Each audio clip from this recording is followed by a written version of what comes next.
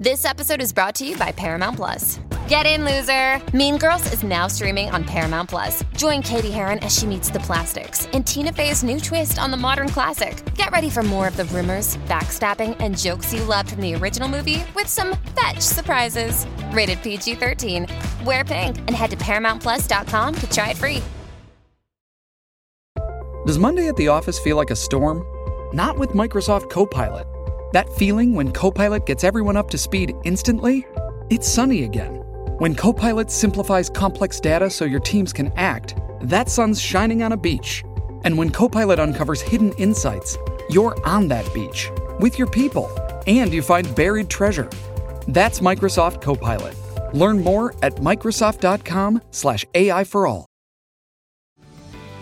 This episode is brought to you by Paramount Plus. An unlikely friendship begins in the Paramount Plus original movie Little Wing, starring Brooklyn Prince with Kelly Riley and Brian Cox. Reeling from her parents' divorce, Caitlin steals a valuable bird to save her home, but instead forms a bond with the owner, leading to a new outlook on life. Little Wing, now streaming exclusively on Paramount Plus. Head to ParamountPlus.com to try it free. Rated PG-13.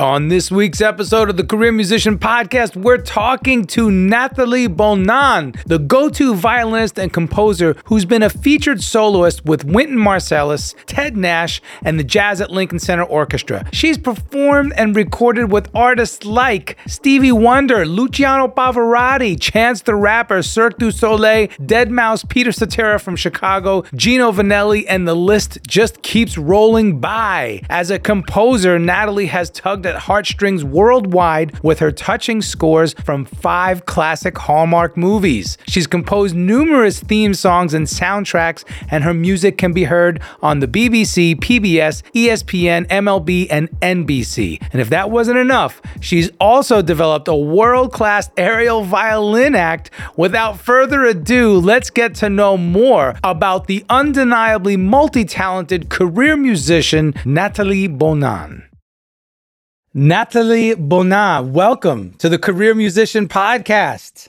Thank you. I'm so happy to be here. It's so nice. Yeah. Absolutely. We're so happy to have you. I have to start out by saying this. We met at the American Federation of Musicians, Local 47 here in Los Angeles. I want to say it was like almost 2 years ago.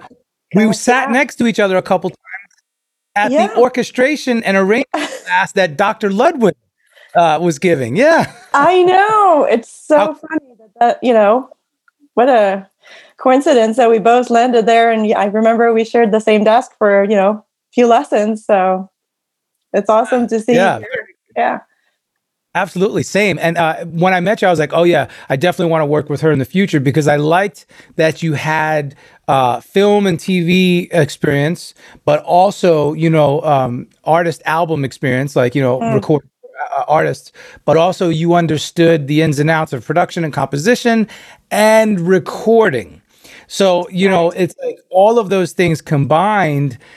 It takes a long time to build up those skill sets in each of those areas, That's true. And it's not something to be taken lightly. So let's dive in because I love your credentials. I mean, your schooling is impressive.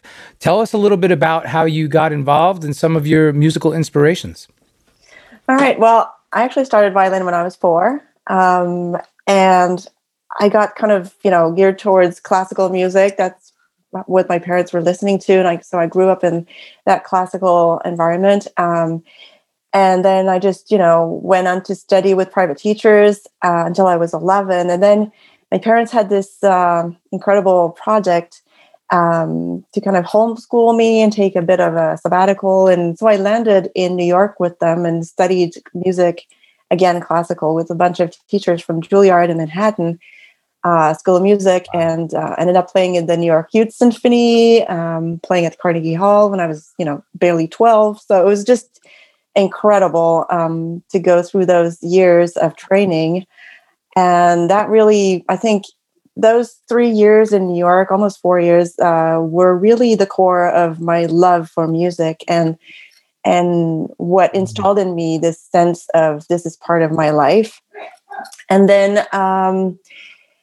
then we had to come back because my parents were not U.S. citizens, so they didn't really have, legally, they couldn't really stay there. And I eventually couldn't be homeschooled anymore. My mom couldn't do that anymore. So ended up going to school back in Montreal and went to McGill, again in classical violin, and finished my bachelor degree in music and performance. And after that, it was kind of a weird period where I had a lot of doubts and questions. I was actually dating a medical doctor at the time, and it was sort of like the question in my life where I was always led to go to music, to be in music for a bunch of reasons that made sense, or it was sort of my direction, but I felt it wasn't a conscious decision, from my end. It was just, I felt it, but it wasn't like, it wasn't something that I decided as more of an adult decision, So at that point I had doubts, and I was like, what is music? What does that mean for me, for anybody? Is that really useful, or is that necessary? Like my boyfriend is saving lives every day, and I'm like practicing this stupid 2-measure passage I can't get for like 4 hours. I'm like, what am I doing?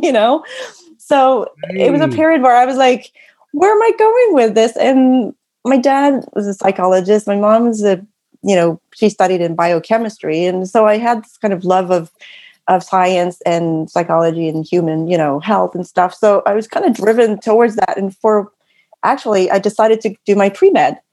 I was like, I need to do something that's meaningful in life. And so this was like a big curveball I threw myself into. I was like, okay, I'm going to go back to taking all those science courses that I got out of in school to practice. Now I have to do them. But you realize that you actually save time and you do them later because you do it in a month and not in a year. So I ended up doing all of that and getting accepted in med school when I was like, I think 24, after graduating from my bachelor's degree. And then I was like, so what do I do now? Am I supposed to stick to music or go towards that decision? So I ended up going to Italy for a year, not a year, and a whole summer. And a year would have been a little bit long, but 3 months. And kind of giving music a chance, kind of saying, all right, prove me wrong, prove me that this is really who I am. And that's where that adult decision came in. And that kind of proof that I was a musician was in Italy, because that's where I rediscovered music in my own way. So I started playing Bach in like these old churches and places that, America wasn't even discovered yet when these were built. And it just felt like such sacred places to hear and experience music in a new way. So when I came back from that trip, I was transformed. That didn't go well with many things. So I dumped med school, but I also dumped the doctor. So it was like an all-in thing. It was like, nope, okay, we're not going that direction. And you got your focus. I like it. I know. It was like, okay.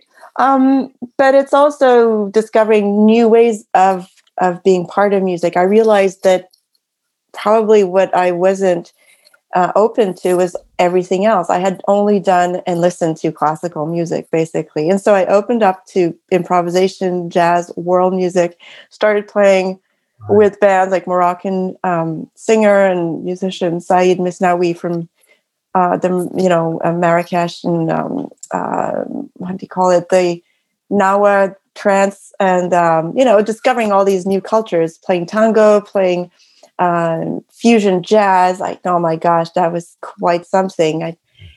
Improvising was totally new to me. And then I wanted to do it so bad that the guy was like, yeah, have you done this before? I'm like, yeah, sure, I can do that. And then after, a week, he was like, yeah, I think you've never done this before, but you really want to. So I'm like, yes. So I was practicing 10 hours a day and learning all these chords. And it was just overwhelming, but incredible to discover all these sides of music.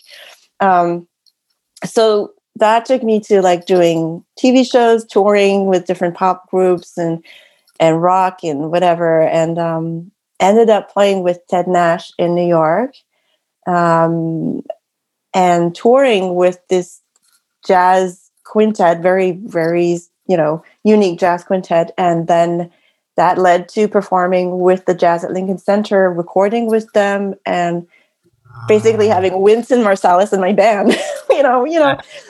So when you think of this whole kind of lineup of things, it's just really diverse. Wow. And a bunch of discovering that went on for, I guess, these 10 years. Like the second half of my 20s and early 30s were basically discovering so many sides of music, which led to composition, because at one point it just became so creative that it felt like, why don't I go to, improvisation is basically an instantaneous composition. So why don't I do something that's more permanent? And I had just, I guess, never had the confidence to do it. And the time I didn't really devote to that. So when I was on tour I was going to go on tour with this pop singer for 4 months in Russia and Europe. I had so much time on my, hand, like traveling and buses and planes.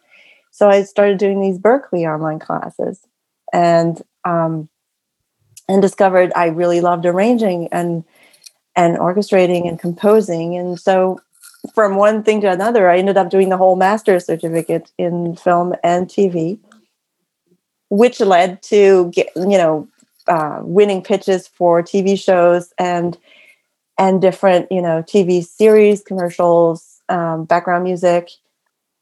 That's kind of like the whole scope of how one thing led to the other, Right. in my career. Well, okay. Yeah. This is excellent. First of all, we have to unpack a couple things, because I know. I didn't want to go too far, because I'm like, it's that's kind of the thread. That's the thread. yeah. No, I love the overview. Thank you. But what an illustrative career you've had. And I want to start in the beginning. Okay. So I always say, I've been a musical director, a producer, and now composer. And obviously, when you're in those positions, you're leading teams of people. And I always like to tell everybody, as I task everyone with their individual, jobs or whatever, I say, hey, look, don't get flustered. Don't make such a big deal out of this. We're not saving lives here. Exactly. It's okay if you make a mistake, if something goes wrong, if we overlook one little thing, nobody's gonna die. It's okay. So I love that you. Yeah, I love that you drew that analogy in the beginning between the doctor you were, dating and yourself, and also with your parents' background. Right.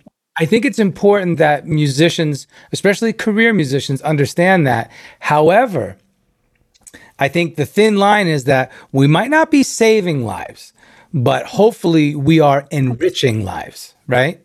Yes, and I actually agree with that, because so many times after, I've noticed that after concerts or shows, or people coming to me and telling me how good I made them feel, and how maybe they love this song or this, music, and how it meant so much for them because maybe they lost someone, or maybe, whatever, they needed that to feel better that day. And it might not save lives, but it heals in a different way. That's right. It's kind of soul medicine, right? I like so that, and then I love how you were vulnerable and you said, I'm a little confused. I don't know. And I think that self-awareness, that vulnerability, that it takes tenacity to really dive in there with the proverbial tool set in your own mind and heart and emotions and figure out what the heck is going on. So I love that you took that sabbatical to Italy. I think that's brilliant. And then you discovered your aha moment. You had your aha moment, basically. So, and then you said you did that, and it sounds like your career just literally skyrocketed from that point on. Let's talk about that, because a lot of musicians tend to look at people who they might say, oh, well, they're lucky. Everything just fell into place. But I don't think that's always the case. No, I think you need to find your own way. That's the hardest part of it, is that music is so diverse. There's so many things that you can be part of. or you can identify to, or something, that you fit in or not. And it just felt like until then I had been sort of given or following a direction that was meant to be by whatever, my teachers, my parents, my upbringing. It was just something that seemed to be set for me instead of me following my heart or my own interest. So it took that time away from home, away from my old self, to be able to see a different side of things and decide a new way of being part of music. It was clear that I was not going to go back to who I was as a musician before. And the funny thing is that, my teachers, sometimes teachers are good influences and sometimes they're not, and I was lucky to have amazing teachers, but then again, I had a few that were hard. And, I think that's a message to anybody that teaches, is the lasting effect that you have. It can be very positive and it can be very negative.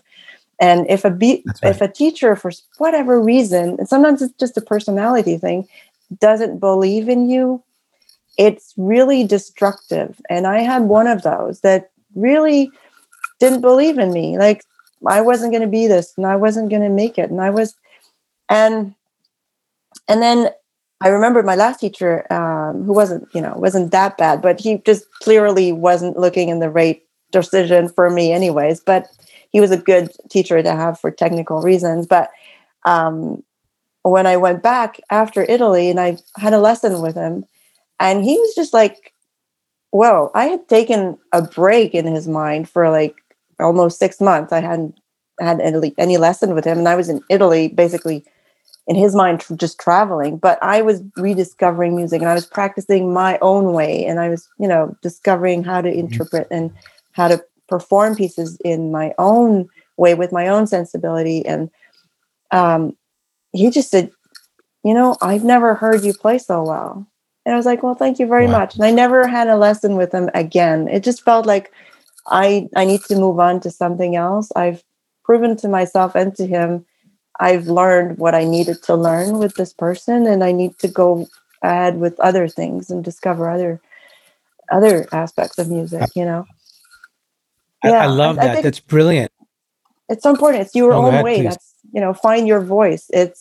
And it can be through having to step outside of yourself or having different perspective. But definitely, I think for me, that was the changing moment in my life. Was that's where I found my voice. Yeah. Hey, Pantheon listeners, Christian Swain here. You caught me just finishing up some editing on Getting Real with John and Beth. I want to share my first experience with Factor meals for you. I think you'll find this interesting because I bet the same thing happens to you. I had just received my first shipment from Factor Meals the other day, and I was excited to try one of the prepared restaurant quality meals for myself. Anyway, I was working away and noticed it was very late, and it was my night to make dinner. I jumped up and headed to the kitchen, went to grab the ingredients for the dish I was going to make, and realized I was missing a prime ingredient. Well, I could make a run to the store, or I could make one of my new Factor meals. Actually, the choice was easy. I grabbed a cavatappi, an Italian-style pork ragu with garlic broccoli, heated the oven per instructions, and minutes later was enjoying a very delicious, nutritious, and dietitian-approved meal. It really was everything Factor Meals said it would be. No prep, no mess meals. Factor Meals are 100% ready to heat and eat. Take it from me and head to factormeals.com/Pantheon50 and use the code Pantheon50 to get 50% off. That's factormeals.com/Pantheon50 and use the code Pantheon50 to get 50% off. That's right. I couldn't agree with that more. Although I never went to college, I had several opportunities. I went to a community college and then dropped out. Anyway, I had an opportunity to go to Berkeley, at the University of Miami, but I didn't take them because I was working. I had gigs. But what I always made sure to do was study privately. Mm-hmm. And I've had over a dozen private teachers, especially in those formative years from, through starting in middle school all the way through high school and beyond. And I think it's important to have different perspectives. And boy, can I relate. I had this one teacher in South Florida. I was living there for a while, and he just beat me up. He was so I mean, he was so mean. I'm just gonna say mean. This guy was an ass. Like he was just mean. Like not only was he mean on a musical level, but he was Yeah. mean in like he would be like, "Man, you're chubby. You should lose weight." Like just say like some really awful things. And I agree with you. I don't know if all educators realize just how much of an impact they can make on a student's psyche and life Yeah. moving forward. So again, I identify with that. Right. Oh, it can be really, really positive and really bad. Yeah. Right. And I love kudos to you for saying, okay, I'm done with this chapter. I'm moving on. I think that's so Right. important. And let's bridge the gap now because classical studies are so rigid, as we know, and there's really not much room for anything else. So when you said, okay, I'm going to keep my classical foundation, but then I'm going to branch out to improvisation and jazz and rock, that's another thing that you really had to stand up for yourself and talk about that because that's a big decision. It was it's, how can I say that? It was a time where it wasn't really accepted, like classical musicians were like the hierarchy or whatever of the musicians, right? And you couldn't play jazz. I was like, what? It's like low life musician gigs. Why would you do that when you've done a bachelor's degree? And since I was 17, I was actually subbing in the second major orchestra, symphony orchestra in Montreal, regularly. I was doing the whole season. I started while I was doing my bachelor's degree and kind of managing rehearsals and concerts and starting making my professional life as a musician while I was still in university. And then, after that, when I came back, I still had that gig, as a sub in the orchestra, but now I was adding this new jazz life, after Italy. I just came back and was like, yeah, I want to discover this. And so listening to Jean-Luc Ponty and Mahavishnu and Nusrat Fateh Ali Khan and, all these all these amazing groups.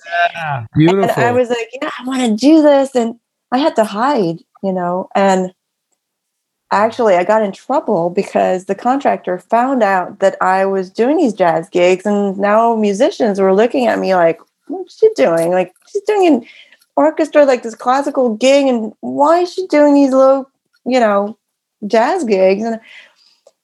But there were a few actually that were, I would say, envious, maybe not jealous in the bad way, but maybe a few jealous people too, that were kind of intrigued and wondered what that meant. And some of them actually started coming to my gigs and supporting me, but they couldn't really say so because it wasn't supposed to be allowed or even seen or whatever. So I was living this weird double life for a few years. And I think when I started making recordings and then having a few albums out and touring with legit people that were actually, legit pop stars and whatever, people started giving me a little bit more respect on that end. But I was always seen like the black sheep in the orchestra, which is funny because when I went back after doing all these tours, the contractor became a pretty good friend and kind of, had more respect for me. And it's funny, every time I came back, people would rush to me and want to know more about my touring now. It went from being the black sheep to being, we want to know what you did, because their lives was pretty much the same. Like, they've been there for 20 years, nothing changed, You were doing exciting things. Exactly. You went from taboo to being the hero. So that's beautiful. I love that. It was.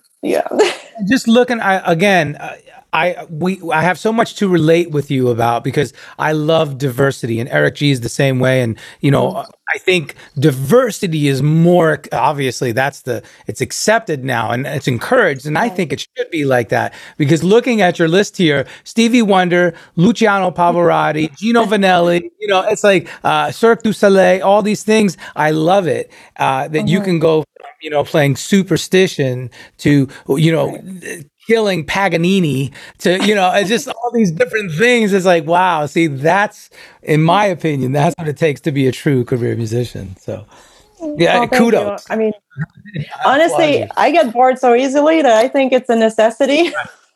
Right. I'm the same You know, way. I'm the same way. So I let's can't do the talk same That's about. for exactly like what a 5 career years. is. Somebody who gets bored too quickly and needs to do more That's work. Exactly. I mean, honestly, it's just that's part of the reason why I need to do so many things. Is because I get bored. And Yep. I admire people that can just stick to the same thing for years and be happy with it. I can't, it's not in me. Well, and look, something else that is really cool.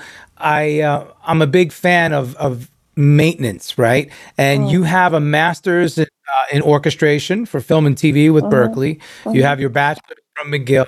mhm, Yet here you are at the local 47 studying orchestration and arranging. And mhm, I was a new in that world. I had mhm. studied it briefly in high school, but come back to it. So for me, it was really important. For Right, you, like you had already been through that. You already right. had your master's. So I guess that was just like a little brush up session for you. I mean, I like to keep learning all the time. And like Berkeley Online, I've done courses until up to like 2019 was the last course I did. I try to do one a year. I've been luckily too busy to do so last year, and I don't know about this year. I just, a lot of different interests and projects coming along. But I like to keep learning. I think it's so important, and I think I don't know. Maybe it's just I don't have this great memories. If I don't do something for a while, I just need to revisit it for some reason. If I don't use it so much, and also I think the way we learn at different stages in our lives, we don't remember the same notions or the same way of applying them. And I always learn something when I revisit any sort of theory or, it just feels like you read a book when you're 10, you read a book when you're, 40, you're not going to see it the same way or No, understand. So it's kind of absolutely. the So same thing. so true. Now let's talk about. I love earlier you said, yeah, my practice routine was 10 hours a day. Again, I think most of us who do this for a living can relate to that. Now, integrating all the work versus the Mhm. practice, right? You practice Right. all those early years to get the chops, but now you have to kind of shift focus because now you're actually working. So take us, through a day in the life of Nathalie Bonin. Right. Well, I Did I say don't it right? practice 10 hours a day anymore. That's for sure. And you pronounce You that can't. right. You were talking. Well, Okay, good, I good. sleep maybe, but yeah, my days, I mean, that's probably the biggest struggle I find is just because the more you get in a career, the more you wear different hats, the more you need to be disciplined and plan ahead. And the more there are unexpected events. So dealing with all of that, I mean, I cannot have 2 days be the same. It's just impossible. And I guess I let go of that idea because it's just too frustrating to expect that it's not going to be that way. I'm not going to have a 9 to 5 with this, the lunch exactly the same time. It's just not going. It's not going to happen. So I'm more of a goal oriented person and task oriented, and I try to basically prioritize what I need to do in a day. Um, and I'm still kind of finding a routine. I find that at different stages in my life, I need a different routine and I need a different self care. It's not the same. Right now, I've just rediscovered yoga in the morning, which I hadn't done for many years, and I used to do every morning. But then for a while, I needed more of these HIIT training for some reason. I was kind of, I needed to go hardcore on that exercise. And then now I need to be more Zen. I maybe it's COVID. I don't know. So I think Well, adapting, that's a not trying to beat yourself up. Have you always been somebody who's been able to just easily adapt to situations and just You something have, that you you're say? realizing later in life? Oh, me? If Yeah. I've had, well, I kind of grew up that way in the sense that my parents moved so many times. By the time I was 25, I had calculated I had literally changed apartment or house for about 30 times, like more than per year. It was just crazy. Some years I had moved 3 times, and sometimes it was within the province. Sometimes it was, between New York and Montreal. And I mean, I was born in San Francisco, first of all. So it was just, I think, part of my life to be used to having to adapt to different locations, first of all. So that's already quick learning of resilience and adaptation. But I still find that I try to be, for many years, I tried to be kind of military about it. Like, I need to do this. I need to do 8 hours of this today. That's it. But I realized you can't do that. It's not, first of all, inspiration, especially in composition, doesn't come always when, the clock hits 7 a.m. You're like, yeah, I need to start now. It's, I don't feel it. Okay, well, maybe go take a hike and then come back, and half an hour later, you're going to be inspired and oxygenated, whatever. And that's going to flow better. But learning how to let myself trust that I will find the right timing for that day, because a day's never the same. I mean, when it's a full moon, I get super creative. That's just, I've noticed that. That afterwards. It's not like I'm checking when the full moon is. It's just happened. It's like, wow, it was like, oh, it's the full moon. And it's just like, we are, I think, I don't know if everybody's like that, but I know I'm very affected by my environment, by what's going on. And I need to figure out a way to be effective in that. So having a routine is more like, I wake up, I do my list if I haven't done it before I go to bed, because sometimes I need to do that. If I'm really stressed out, I need to do my list before I go to bed. And then the next day I wake up and I know what I need to do, but it doesn't mean I'm going to do it in that order. Kind of depends on my energy level. Although I do try to get the most important things early on in the day, because past 5, except for very big inspiration spurs, it's not the time to do taxes or do numbers or do stuff like that. And my brain doesn't like it. Hello, I'm Nathalie Bonin, and you're listening to The Career Musician with my buddy Nomad. Want to learn more about a particular topic? Tag @TheCareerMusician and use #CareerMusician to let us know what you'd like to hear. Be sure to subscribe to the Career Musician podcast and like The Career Musician on all social platforms to stay up to date on news and topics that affect your music career.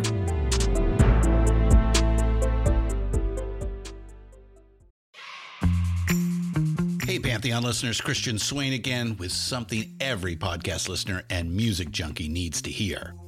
As I'm sure you can guess, I listen to a lot of podcasts.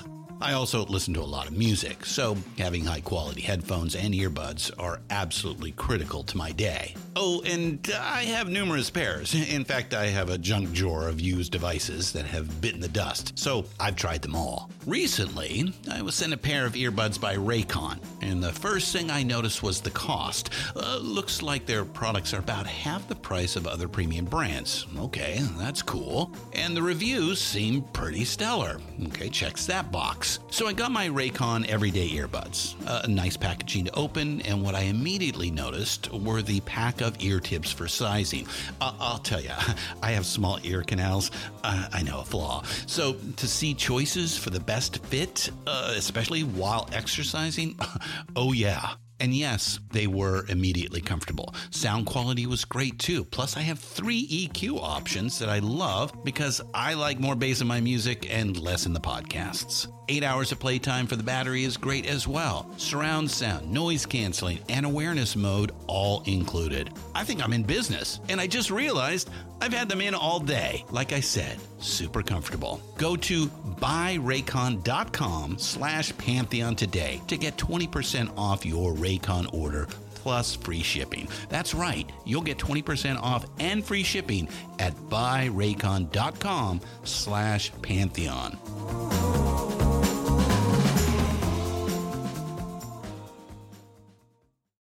Once again, it's like, I totally relate to this. I chuckled when you said you had, 30 addresses. That's like part of my tagline. That's why I go by Nomad. By the time I was 20, I've had over 20 addresses, so yeah, I get it. And you're right. Inspiration. Eric G and I work really closely. He's basically my right-hand man. And he and I do the same thing. We're task oriented. We set the goal and then we set the tasks to achieve that goal. Right. But you're absolutely right. It has to be on a sliding scale. Otherwise, to be militant, it's very difficult with what we do, right? It is. I mean, I've had times where I remember the first series I scored and people thought I was crazy. It was like, you don't know what you're getting into. And I was like, that's good. I don't want to know. But I had just accepted this contract where I was responsible for the entire music background, the theme for a 20 episode. It was kind of like a variety show where there were 6 sketches in different styles because it was basically a hypnotist putting somebody under hypnosis and making that person live through an experiment, becoming Superman or I don't know, being loving tarantulas, and basically in real life they are scared to death, but for that experiment they love them, and then they wake up and they're like tarantula in their hand, and it was like, oh my god, but you have to score in all these sort of styles, from kind of John Williams-esque for the Superman to like Skippy the Kangaroo to like a banjos thing. And I had 124 5-minute sketches to score with basically no dialogue because that was international. So it's a lot of music on my own, It's like, so I remember I had to do 2 to 3 sketches a day delivered, to be on time. But then you're like, learn. That's something I learned with that is that trust my instinct. There's no time for doubt. That's right.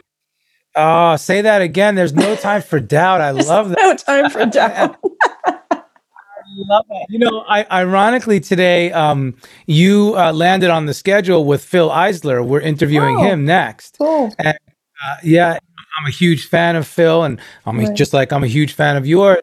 And that's something that I love talking to composers about is when you accept the contract, because I know several composers who have done lots of big TV shows, as you mentioned. Boy, it's a lot of work, and that always seems to be the common thread. Get ready for 3 to 4 months of zero sleep and stress and constant, content creation. So I think that's cool that you just dove in and just went for it. You just have to trust yourself that you can do it, and if you need to, then you find, assistance or you find help. But I think trusting yourself and just diving, that's the key idea. Yeah. So earlier you said about your HIIT routine in the morning. You talked about yoga. I wanted to bring this in. When you go to your website, when people go to your website, which is just NathalieBoninmusic.com, we have a great picture of you as an aerialist. Tell us about that. That's like so cool. You're literally hanging in the air playing your violin. I mean, that's cool. Okay, so that goes back to before my violin start. I was 3 and I started gymnastics, and my first idol was Nadia Comaneci. So I wanted to be like her. And the Olympics was like 76, I think, right, in Montreal. And she was there, and she was like an amazing influence on me, and I was following all she did. And so I took gymnastics for many years. And actually, when I was 9, I got refused at the admissions for this provincial Olympic, well, not Olympic, but it was like a gymnastics club, but that was the next step up if I wanted to move on. And even though I was one of the most talented in the class, I didn't fit the body, weight, height, whatever. Like just based on that, they didn't even want to see me. So I was so destroyed. It was like so bad. Anyway, so I kept music. And later on, I just needed to fill that passion in different ways. So I started doing dance lessons or martial arts. I did kung fu when I was, a teenager, and then yoga a lot, meditation, and whatever, a lot of things. How the hell did you find time to do all this? It's like you're the ultimate overachiever. What the heck is going on here? I mean, I didn't sleep very much. I would say each one of those takes so much focus and discipline. I know. And I didn't mention I learned Mandarin for 2 years, and unfortunately I forgot all of it. But like I say, I get bored. Schlep over here. Come on. And I'm a hustler. I mean, I do a lot, but damn.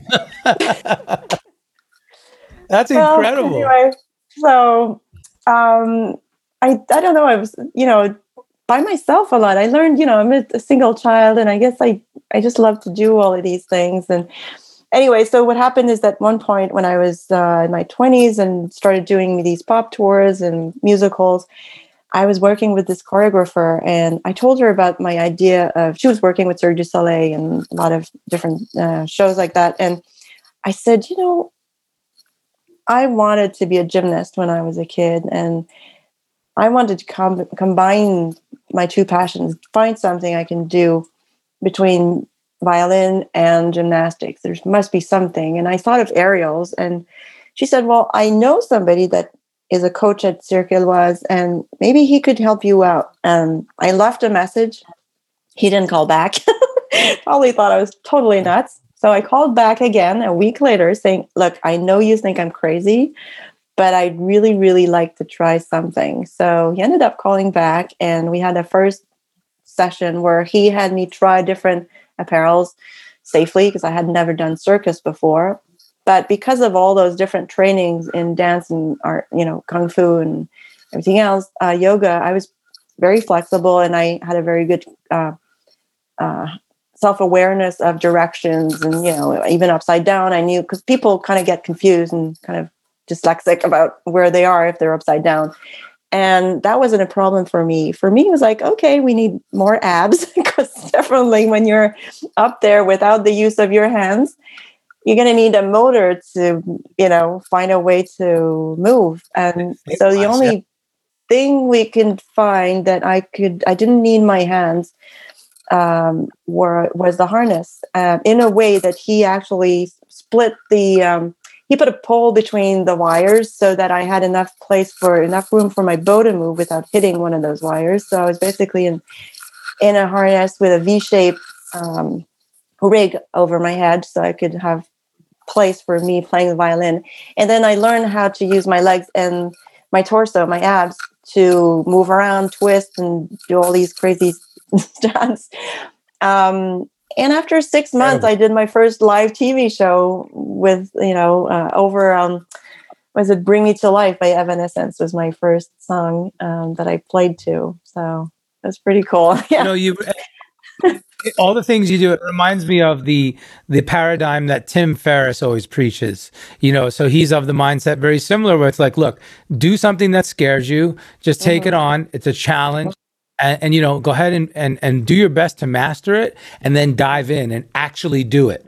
Don't just leave it on the shelf after you learn, but actually dive in. So, I mean, again, what an inspiration. Speaking of inspiration, I think a lot of people listening to this will be inspired, and I hope that they are inspired and encouraged. How do you define success? I love, finding that out from different people to encourage the listeners.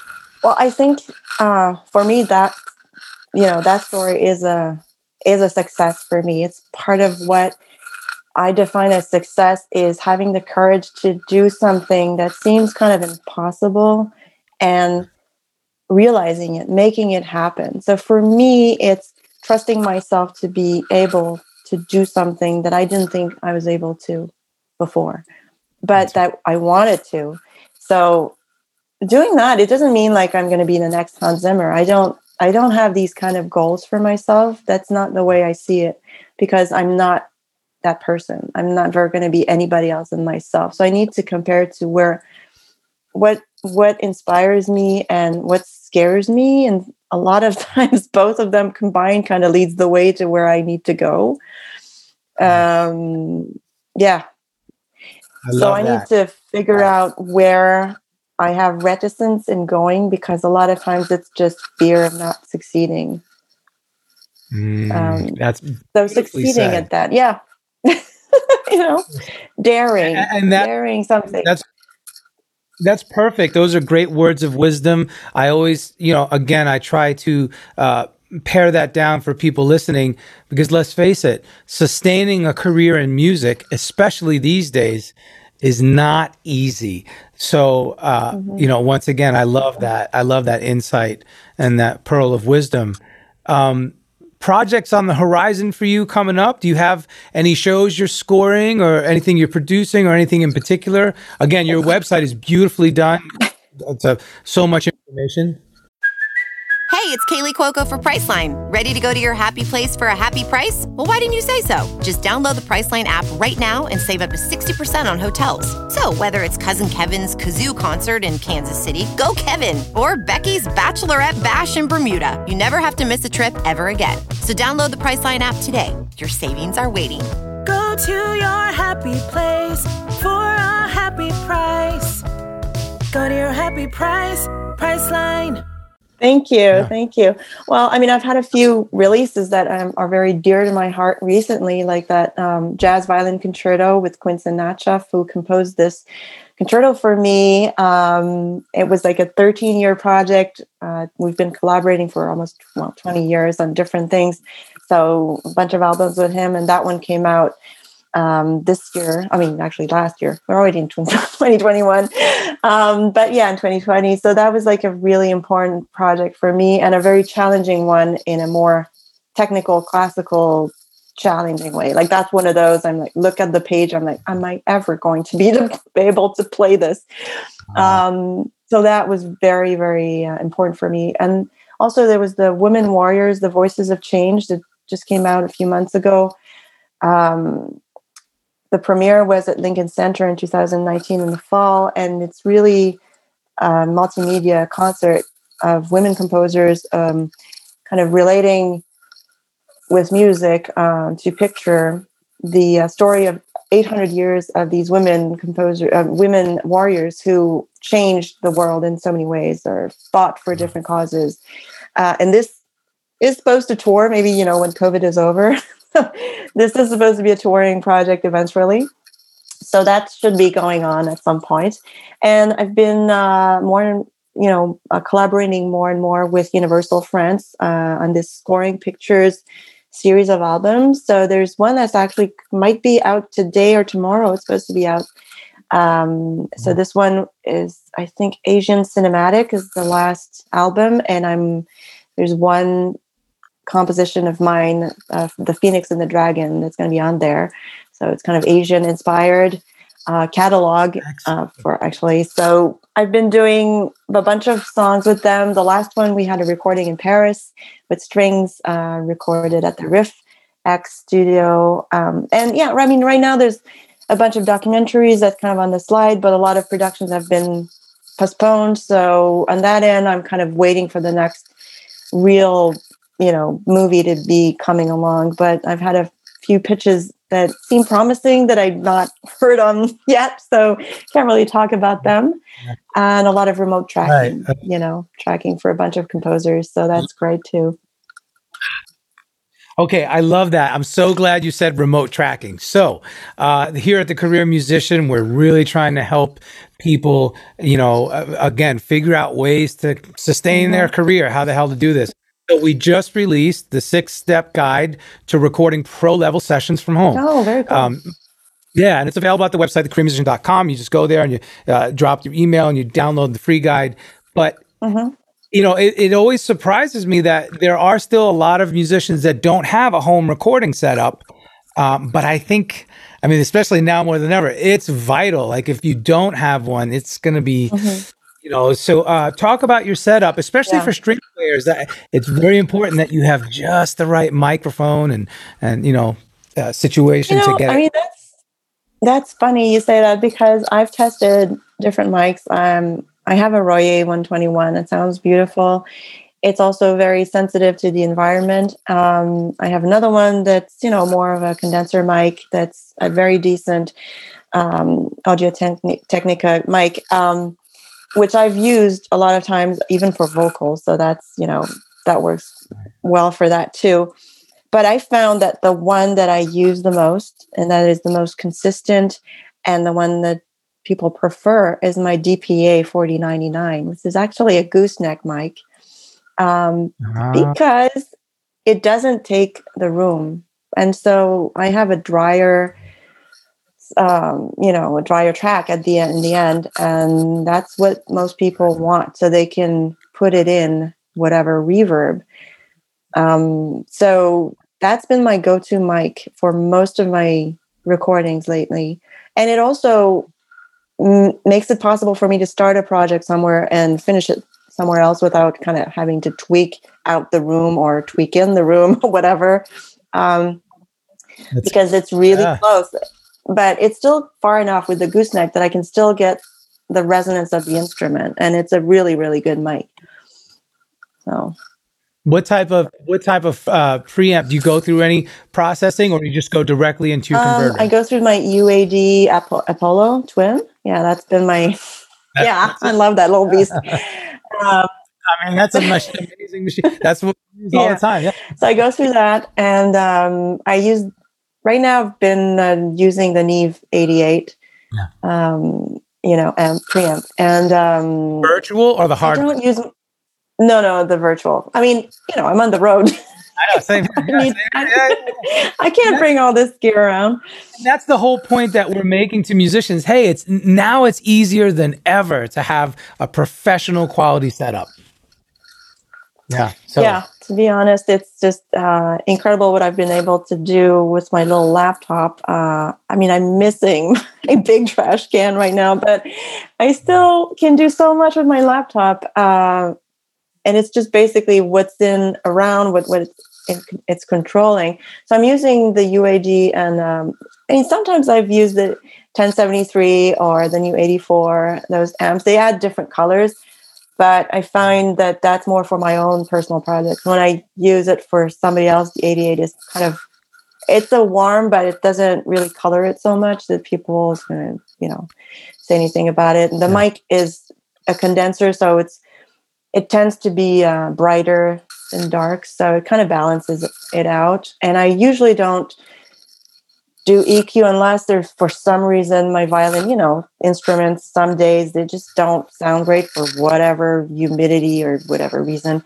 So sometimes if I need to, I cut out a resonance, or I always cut out the bottom end of my violin just because any sort of noise in my hand or whatever. But that's it. That's right. You don't need, you don't need those lower frequencies. Absolutely. No. It's brilliant. Yeah. Brilliant. So all the violinists, violists, cellists, everybody listening, go out, get your home rig set up, get the guide, download it, and go, check out Nathalie's website. Once again, amazing. I love all of your whole body of work is beautiful. I love your diversified skill sets. Would you mind to close with some rapid fire questions? Go ahead.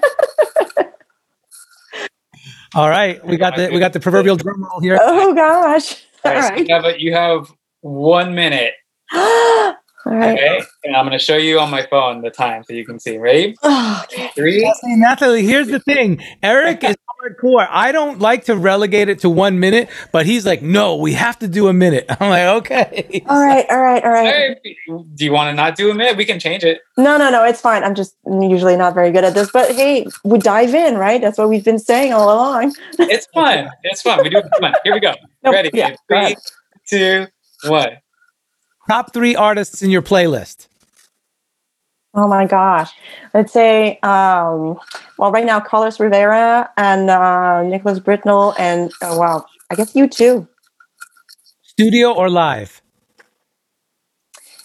Oh gosh, live. Favorite city? Santa Monica. Dream collaboration? Hans Zimmer. What entertains you? Oh gosh. Anything that touches my soul. Electric or acoustic? Acoustic. Favorite decade of music? The 70s.